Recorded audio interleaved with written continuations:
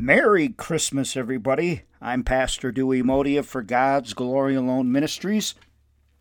My wife Sharon and I pray that you will have a very blessed Christmas, a Christmas different than none other by the fact that many of us cannot get together with our families like me and Sharon.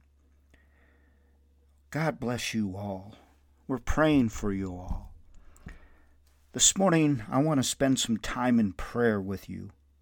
Please pray with me whatever you want to seek the Lord about. Talk to our Lord. I'm going to pray now.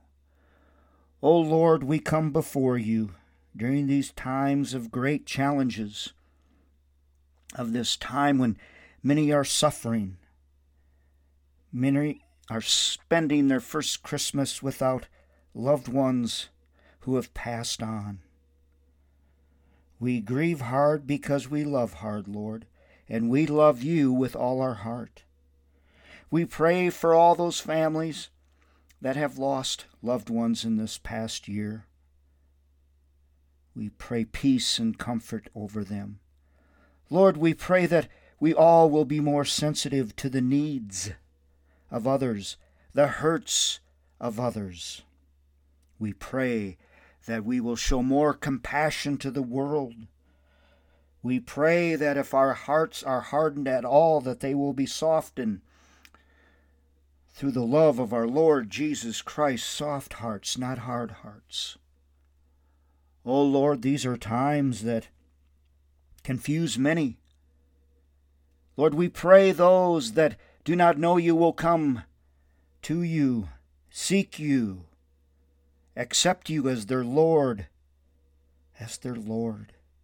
So many need you, and we need you more than ever now, Lord. We seek your face every day. We humble ourselves before you, seeking your will for our lives. Forgive our nation of our great sins, Lord. Forgive our sins, Lord.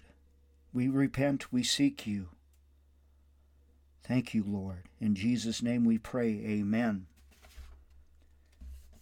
Christmas is the most thrilling season of the year because its message is that Jesus brings joy and love through his sacrificial gift of forgiveness and redemption. This indeed should be our focus. When we have people around us who need that Christmas cheer by phone, many of us are not going to be able to do that in person or by the internet, FaceTime, Zoom, whatever. Let's share the love of Jesus with all. Let's make Jesus at the center of everything. Christmas is about receiving and giving. Give the gift. Give the gift of the true Christmas story, that God gave his Son, that mankind would receive him. Let's focus not on our own joys, but making others joyful. Pick up that phone and call people. I've been spending a lot of time on the phone during this COVID pandemic, talking to people on the phone. The greatest gift we can give others is to tell them about the most wonderful gift God has bestowed on the whole world. No other day on the calendar catches the imagination of young and old alike as does Christmas.